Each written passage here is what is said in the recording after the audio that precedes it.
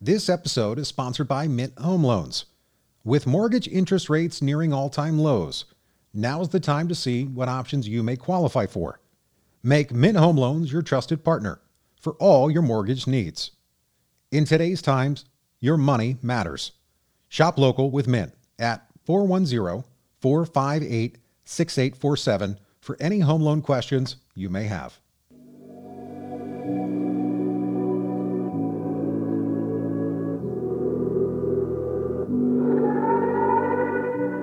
Welcome to this edition of Life's Tough. You can be tougher. I'm Dustin Plantle, your host. This is a show about life and purpose. It's about the stories we all have. Everyone, when you think about it, has a story. The point is to use your story to help inspire others, to help them get through their tipping point moment, an instance in which that person either chooses to continue to be a victim or that person finds the strength to rise above. Our guest today is Joe DeSena. Joe is the founder and CEO of Spartan. He's a serial entrepreneur, a New York Times best-selling author, and highly sought-after keynote speaker. Spartan is one of the fastest-growing sports movements and world's leading endurance brands, with more than 1 million annual global participants at more than 270 events spanning across 45 countries. Due to this global pandemic, we had to record the show remotely. If you'd like to see the show, the video aspect of it, please log on to YouTube and type in Life's Tough Media, or go on Twitter and type in Life's Tough Medi, M-E-D-I, the number 1. Joe, welcome to the show. Thanks for having me. This is awesome. I love the shirt. Life's tough. Life's tough. Joe, you're definitely tougher than I am. How did you get so tough? I don't know how tough I am. I was thinking about it this morning. My kids, let me show you something. Are people only listening or are they seeing? They're watching you as well. That's a cool spot you got. So we're in the barn right now on our farm in Vermont. I'm going to show you. I don't know if you can see it or not. Can you see that mountain? Pull up the camera a little bit. The other way. So there we go. Come up a little. Yeah, that's pretty. All right. So that mountain, my kids are up there right now. They are mixing cement and they are building a stone cabin. Wow. With an Olympic wrestler. And this morning, one of the trucks was bringing cement to a location where we can carry the bags of cement up. And it occurred to me that the reason I am the way I am is because in the neighborhood I grew up in, there were big trucks. There were people that woke up early in the morning and got shit done. There were burly guys with big forearms and a lot of wise guys, a lot of organized crime. And I think you're a product of your environment. You know, if I had grown up at Disneyland and my job was to put the makeup on Cinderella every morning, I'd probably be a different person. Yeah, absolutely. And you meet a lot of tough people in your line of work. I mean, you're in the fitness motivation side. You meet some really tough people. And what do you think makes them so tough? Like, why do people seem to have this ability, or certain people? They're kind of like Olympians, right? They always have a little extra fuel in their tank to keep going. How is that? I think the number one thing that motivates human beings from the beginning of time is the avoidance of discomfort. What I mean by that is we avoided falling off a cliff. We avoided getting eaten by a lion. We avoid running out of food. We avoid discomfort at all costs. That's our number one motivator. We don't even know that that's our number one motivator, right? You and I, same issue. In the morning, we have the best intentions. We want to work out. And our legacy hardware and software tells us, go make a cup of coffee. Go read the newspaper. Go answer some emails. And your brain is getting you to avoid the discomfort of the workout. Because that's how we're hardwired. So somewhere along the line, I figured out that the discomfort was greater if I didn't do the hard thing, right? Somewhere I completely flipped it 180 degrees. If I don't get the workout done, if I don't take the cold shower, if I don't take the more difficult route, if I don't do the hard thing, the consequence is even more uncomfortable for me. And I think that's what people have to do. They have to flip it. So when you meet people that are just rugged, they've all done that. They've made it so that hitting the snooze button is so embarrassing and so painful that they just can't do it. And so tell me about your career. I mean, you started off with this race, and this race has become the race of all races. I mean, you bring in celebrities, you bring in CEOs, you bring in people like me, and to do this. Like, how did you start? What was the beginning, Joe? Well, I mean, it goes back. I mean, in 1972, my mother found a health food store in Queens, New York. She walked in. There happened to be a yogi from India that landed at John F. Kennedy Airport, was also in that health food store. She met him, a very much older gentleman, Swami Bua, and he started to impart some of this wisdom of being vegan, meditating, yoga. This was all new stuff. There was no yoga journal back then, no Whole Foods. There was probably one health food store in all of New York, and it smelled like incense. Anyway, she brought these ideas home. I thought she was a whack job. My father, everybody thought she was nuts, and no one accepted it right away. One of the things they believed in was pushing the mind and body beyond limits. And there was a race that these gurus were involved in called the Transcendence Run in Queens. It still exists today. It's a 3,100-mile race around a 1-mile loop. 3,100-mile race. Go around 3,100 times. Wow. And about 8 people a year sign up for this thing, and they just run around for 50 or 60 days until they collapse. And I saw that as a young kid, and I thought, my God, like, we are capable of so much more than we think. I could never do that.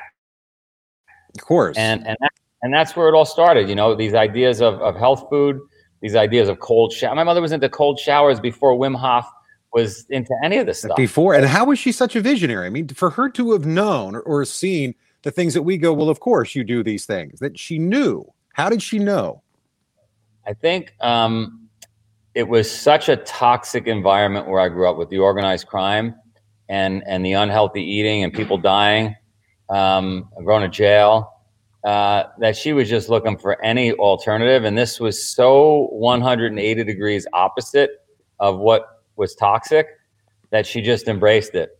She wasn't a scientist. She wasn't a doctor, but she bought into it hook, line, and sinker. I mean, you got to understand, this stuff sounded crazy. She would make me wheat germ sandwiches. Oh, God, let me ask her: were you shamed by your friends? Like, would they laugh at you or make fun of you? I mean, I was so embarrassed. I didn't want to bring people over the house because there were monks in the living room chanting. There were pictures on the wall with beads and incense burning, and I didn't want any part of it. But through osmosis, through modeling, through all those years, I absorbed it all, even though I didn't want to absorb it. And when it became more popular after she died, I embraced it wholeheartedly. And was she able to see what you did with this race? No, she didn't see any of it. So she had a very difficult son as her memory. Very difficult son. And what transformed you? Like, what did it take to humble you, or what was your aha moment?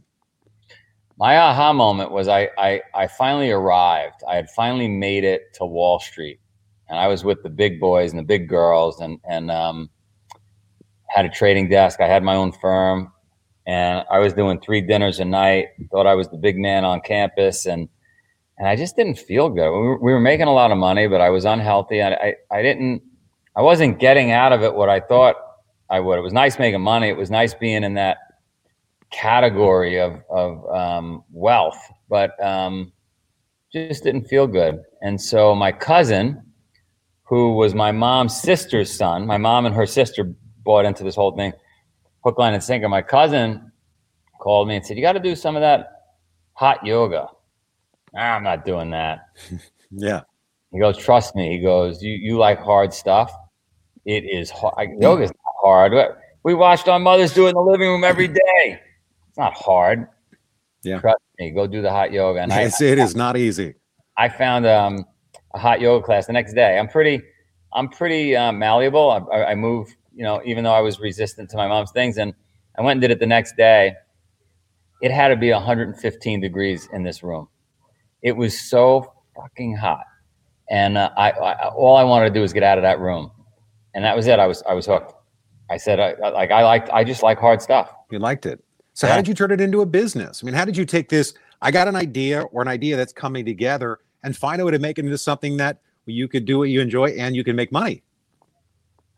I was making money on Wall Street, and so I started to pick it up as a hobby. I'm an entrepreneur at heart. I can't help myself. And so I said, you know what? I started meeting all these people that climbed Mount Everest, rode rowboats across the ocean. And I said, I want to bring these people together. There's probably 50,000 of them around the world, crazy people that just against all odds get it done. And I probably can't make any money with them, but they inspire the world. And if they're wearing a certain kind of T-shirt or they're wearing a certain pair of sneakers, other people will be motivated by them. Plus, I want to be around all these cool people selfishly. So I tried to build in very, like 2000, year 2000, like a social network for these nutcases. And I couldn't get it to work. I called the project Peak, P-E-A-K, right? Reaching your peak potential. And I bought the URL peak.com for $1 million in 2000. Which was idiotic. That's a lot of money. It was a lot of money. It was idiotic. Right before the bubble burst. And I just messed around with it. And I tried to make it work because I'm a glutton for punishment. And so for a year, 2 years, then I started putting on races, kept losing money. And then in 2010, after the financial crisis, I said, all right, I'll take one more stab at this. I'm going to change the name to Spartan. I'm gonna have a 3-mile distance, an 8-mile distance, and a 13-mile distance, and it can't be like a Renaissance fair. It's got to be a legitimate sport, but it'll be military-inspired obstacle racing. We'll make an Olympic bid someday, and we launched, and 700 people showed up, which was more people than I had seen. 700 people came to see your vision. Yeah, what did that feel like? Because there were people probably thought you were crazy before this, like all the time, energy, money that said, just quit, give up. It's not working. I was 10 years in at that point. I should have definitely quit. And there was a guy there with me at that first event with those 700 people, and he worked for Discovery Channel. And his job was to determine whether or not a show should go on the air, whether there was an appetite from the global consumers for a show. And he stood around for 4 or 5 hours, and he came over to me and he whispered to me and he said, you see what's going on here? And I said, no, what's going on here? People are transforming throughout those 3 miles. When they get to the finish line, they are new people. And so he was going much deeper than I was going. I was trying to make sure the timing was working and nobody was getting hurt and the ambulance was there. And he was really looking into the psyche of, from 50,000 feet, what was happening here. And that really, that gave me conviction to go further and put on a second race and a third race. And I spent so much money from 2010 to probably 2015. I lost more money. I spent a fortune, completely irresponsible. I mean, are we talking $1,000, $100,000, $1 million? I mean, I was pushing $10 million on this thing. $10 million for your dream. For a dream. And completely irresponsible. At that point, we have children, and then we got lucky. Hearst, the media company, they came in, they invested with us, and some smart people started showing up. And so, just like my mom was considered a crazy person, and then eventually she got to redeem herself, I think a lot of smart people finally came around and said, "Oh my God, this thing's unbelievable." It's a great business. It's a great idea. Now, are you a better operations person? Are you a better CEO, a better ambassador? Like, what are your strengths in running the business? I think I don't have a lot of strengths, but I think I'm really good at prioritizing on a day-by-day basis. What's important, what isn't today. I'm relentless. I'm gonna 24/7 until the thing's done and tied off. We got to finish the project. I'm a salesman. I'm a marketer. I don't really want to deal with finances or human resources or legal, or I want to be selling. I want people coming in the door. I want them transformed and having a great experience. That's how's it been for you from a standpoint of people around the world now looking up to you as a leader, as a role model? Does it ever hit you going, all this responsibility? I mean, that trust they placed in you. Does it ever add up, or are you strong enough to say, it doesn't really affect me? Every day when I want to quit, every single day, because we all have weak moments, even tough people have weak moments, I remember those emails that I get, and those emails that say, "Oh my God, you changed my life. I lost my husband. I lost my wife. But you built me back up. I lost weight. I'm no longer drinking. I'm no longer drugging," and they keep me going. They keep me going. There are days where I'm like, you know what? I'm on the farm. I got the kids. What the hell am I doing? Killing myself. But then they keep me going. Well, it's interesting. We had so Diamond Dallas Page is a friend of mine. He's a big fan of yours and of your organization. And same thing. Here's a guy that he gives all he has. That I find that in life that all it takes is all you got, and you are giving it all you have. So, what do you say to the entrepreneurs out there? Those with those crazy ideas. When do they know to give up, and how do you know when to keep going? Like, what should be the judge? It's the greatest question to mankind is when do you quit, right? Because your mind will play tricks with you. Just earlier, I was on the phone with a neurosurgeon, and he said there's actually a gap. When you don't finish something, there is a gap in your brain. It doesn't close off the circuitry. So it's important for you to finish what you started, especially hard things. However, it took me 40 years to figure this out, okay? There are times when you're supposed to quit. And no one says it better than Ed Visters, who is a famous American mountain climber. He says, getting to the top is optional, getting down is mandatory, right? So when do you turn around when you're hiking that mountain? If Thomas Edison had quit on his 500 light bulbs in, we wouldn't have light today, wouldn't right? Have it, would we? Yeah, if Elon Musk was to quit. So Joe, when are we supposed to quit? I think that decision is driven by your true north, your purpose in life. If you want to be the greatest family man that ever lived, the best husband, the best dad, and you are 200 feet from summiting Everest, but it's a little late and a storm's rolling in, you turn down. However, if you're single and you're 200 feet from summiting Everest and you're about to set the world record and you're going to break this world record, right? And this is your dream and your goal, you go for it. You go for it because that's your thing, right? Alex Honnold, Free Solo. You've seen the movie. Fantastic movie. Scary as hell. I got to tell you, Joe, I wouldn't do that. No, but for him, right, the greatest climber ever, he's going for it. That's his true north. That's his purpose. So that decision to quit or not is got to be driven by your true north. Now, very important to note, us sitting here and talking about it, it's easy to have this conversation. When the rubber meets the road during that decision-making process is when your back's against the wall and you're hanging on by a fingernail and the wind is rolling in and you're trying to figure out, should I stay or should I go? Your brain, because let's go back to what I said earlier, the number one thing that motivates us is the avoidance of discomfort. Your brain is giving you all the signals, logical reasons why you should quit. And you've got to be able to have your shit together and actually be able to sit there and say, hang on a second. Do I want to be the greatest family man?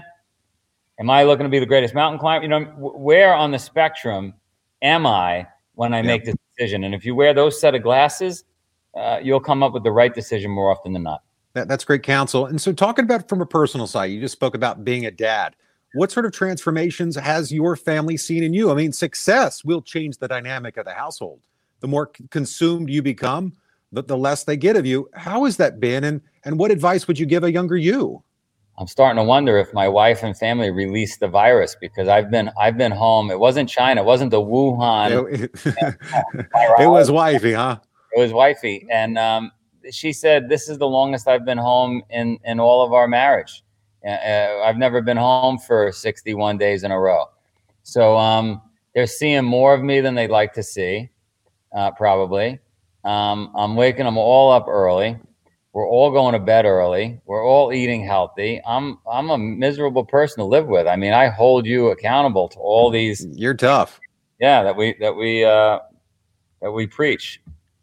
And so for your kids, what do you want for them? I mean, the world that they're inheriting now with this pandemic, you know, I've got 2 young kids, the new norm, what they're inheriting, all the chaos that we are adding to their lives, all the dysfunction that we're adding in from your own perspective, like what sort of advice would you give to parents out there? The number one thing, the number one attribute you have to give your children is resilience. your kid has to be able to bounce back because mom and dad are not going to be around forever. And one thing I can guarantee, you and I could both guarantee, is they're going to get kicked in the face. Everything that can go wrong will go wrong. And if the kids can't bounce back,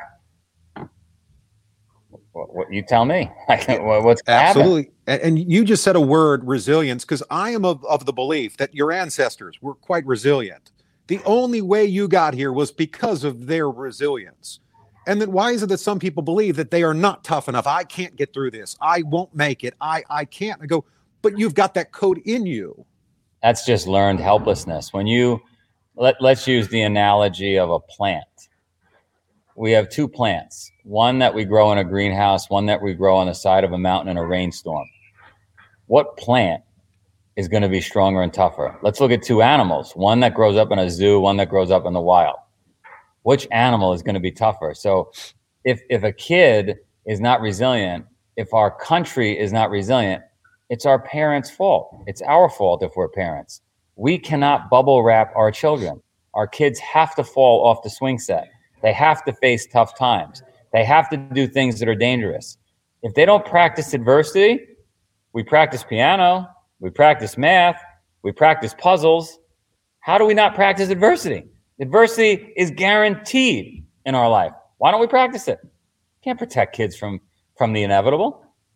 And when we talk about social distancing, you're a business owner. I mean, what an impact this must have or is going to have going forward into your own business model. How do you deal with that? I mean, having to kind of be quick to move based upon the changes around you. I mean, what are you seeing, and what sort of advice can you give to business owners that are angry? They're frustrated that for no fault of their own, they're not allowed to. I don't care what business you're in. You can't be in a worse business than me during a social distancing pandemic. I mean, I am in the social undistancing business. I bring 10, 15, 20,000 people together 325 times a year around the world. Wow. I'm the first one to be shut down. I'm going to be the last one to get open. I'm in a tough situation, and my answer is, so what? So what? You'll get through this. Bombs aren't dropping. Bullets aren't flying. I'm not. I mean, can you imagine rolling up on Normandy Beach and being asked to storm? Well said. You think somebody asked me the other day, Dustin, how you doing? I went, been better, been worse. I mean, it's all about perspective. Imagine that where you are in your career and what you've done. I go, you've been through more challenge. 10 years, $10 million. To me, that's a pretty big challenge because you didn't get the success. You didn't get the taste and the feel of 20,000 people showing up 325 times a year. That now what you have, that you can be that motivator, that leader, and that role model to others out there. Here's something for everybody to chew on. If we did this podcast a year ago and I said, listen, I spoke to a bunch of leaders around the world. We're thinking we're going to shut the countries down for, 60, 90 days, give everybody a chance to live at home. Some people will lose their jobs, but there'll be some, nice unemployment benefits. We're gonna just reconnect with ourselves, maybe put down our devices a little bit, just take a breath. We would have high-fived each other. What? This is fantastic. I can't believe the community came together, giving everybody a break to stay at home and travel a little less. We would have loved it. So what's the problem? All about perspective. Yep. So final advice you have out there for those that are looking to learn more and that want to participate and when that race happens in their community, in their neighborhood. I mean, somebody that may not be in the best of shape. Someone that might say, my knees, my back. Like, does this have to be the young 20-year-olds? My knees, my back. Are you guys kidding me? Listen up. If God forbid we were in a plane crash or we were in a car crash and we had to go 3 miles to safety, are you telling me you couldn't do it? Of course you'd do it. You sign up. We call it the Spartan Paradox. You sign up. You put a date on the calendar. You tell all your friends you're doing it and your family. And what that does is it forces you to go train. It forces you to eat healthy. It forces you to go to bed early. It forces you to put down the cookies. If you don't sign up for something hard, you don't do the work. That's the deal. People have it backwards. Oh, Joe, I'm not going to sign up because first I got to go to the gym. First I got to start eating healthy. First I got to. It seems to me there's a lot of rules. There's a lot of conditions. And if I do all these things, then how do you remove conditions? I call it fire, ready, aim. Everybody wants to aim, get ready, and then fire. That's from 100 years ago when we had muskets. No, you fire first, put the date on the calendar, Then you get ready, and then you aim. That's the way you do it. If you don't have a gun to your head, if you don't have your back against the wall, you're not going to do the work.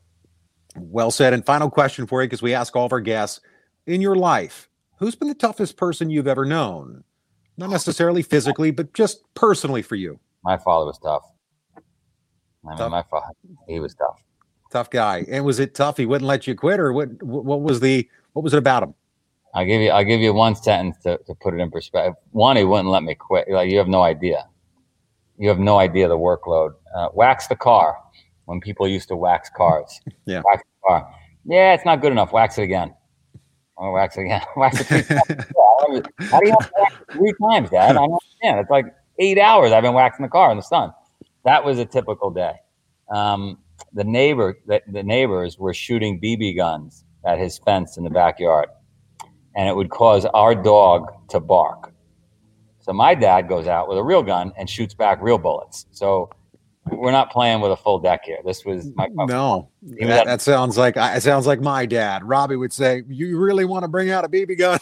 Yeah. That's great. Well, Joe, thank you for sharing your story with us, and coming on to the show and inspiring people from around the world. Life's tough. Joe is tougher. Thanks again, Joe. Thanks. You're awesome. See ya. See you, brother. Bye. What a great guest. We recorded that live, and it is available on all of our social media channels. Now, as we recap the show, what it takes is all you got. That's my takeaway from the message with Joe, is that no matter what happens to you in life, no matter how many times your dad says wax on, wax off, that no matter how many times you want to quit because things are too hard, too difficult, you keep failing, or the expectations on you are just too high, well, that all it takes is all you got. That if you give it all you have, that you will grow. And it is through that adversity that we become men and we become women. And we become who the next generation and the generations that follow will need to have in their lives. Because this world does not need more followers. This world needs more leaders. Now, as we do with each and every show, I ask you, no, I challenge you. What was your takeaway? Here was somebody that had gotten into $10 million in debt. He had an idea that wasn't working, but it seemed to give him what he was looking for, his life's purpose. That many times to reach that spot where you get your purpose, you find your purpose, that it will take you going all in and giving it all you have, even when others think it's impossible, that impossible things do happen. Many of you know my own story, impossible things. This show, we've had some of the biggest names in the world, some of the biggest guests. Well, that doesn't come easy. I wasn't born, as some might say, into privilege, but I did have privilege. I was born in the United States, that in my opinion is one of the most amazing countries in the world, a land of opportunity. And many of the countries that you're listening to right now, you might say, no, my country is. I go, well, that's fantastic, because it means what you can do. You were given, most of us, a voice, eyes, ears to hear. And along your journey, there were people there that will help you find your purpose. How I met this guest, Joe. I met him through a friend of mine by the name of Jeremiah. Jeremiah nominated Joe for the show. Well, how I met Jeremiah. Isn't it interesting when the people in your life, when you look at who introduced you to that person? Michael Loeb. Well, Michael Loeb was also an earlier guest on our show. Michael, how did I meet him? Well, geez, I met him through his CFO. Oh, I met him through his CFO, Andy. Well, how did I meet Andy? Well, Andy's close friends with another good friend of mine. Well, how did I meet John? Well, John was good friends with Karen. Well, how did I meet Karen? Well, Karen called me through Lee. Well, how did I meet Lee? Well, I met him because I took a job working at an insurance agency. That all of those people got me to this spot with this person. Isn't it amazing when you look back on your own life that even the people you think did you harm, they did you good? That even the people you thought did you good, well, they did bring you some harm, but it brings you new contacts, which brings more responsibility. The day I asked my friend Andy for an introduction to his boss, he placed a lot of trust in me. And the day Michael introduced me to his team, he placed a lot of trust in me. And the day that person, Jeremiah, introduced me to his friend Joe, placed a lot of trust, and Joe placed trust in me. Now I'm asking for you that same trust, is that who out there needs your help? Who out there in your circle trusts you? Who can you help introduce them to help them with their lives, to make things better for them, less hard? We live in a world right now where there is a global pandemic, a pandemic that will not go away in 5 minutes. It might take 5 years, it might take 50 years before people go back to normal. But what will normal be? Things are changing for everybody. In the entire world, no one will ever be the same. Some will be richer, some will be poorer. Some will be mentally stronger. Some will have given up along their journey and thrown in the towel. But you are not one of those. You are somebody who is stronger than that. You will not break. You will not bow to tyrants. You will stand up to the bullies. You will lift up the downtrodden. And you will never give up. Because this is Life's Tough. Life's tough. You can be tougher.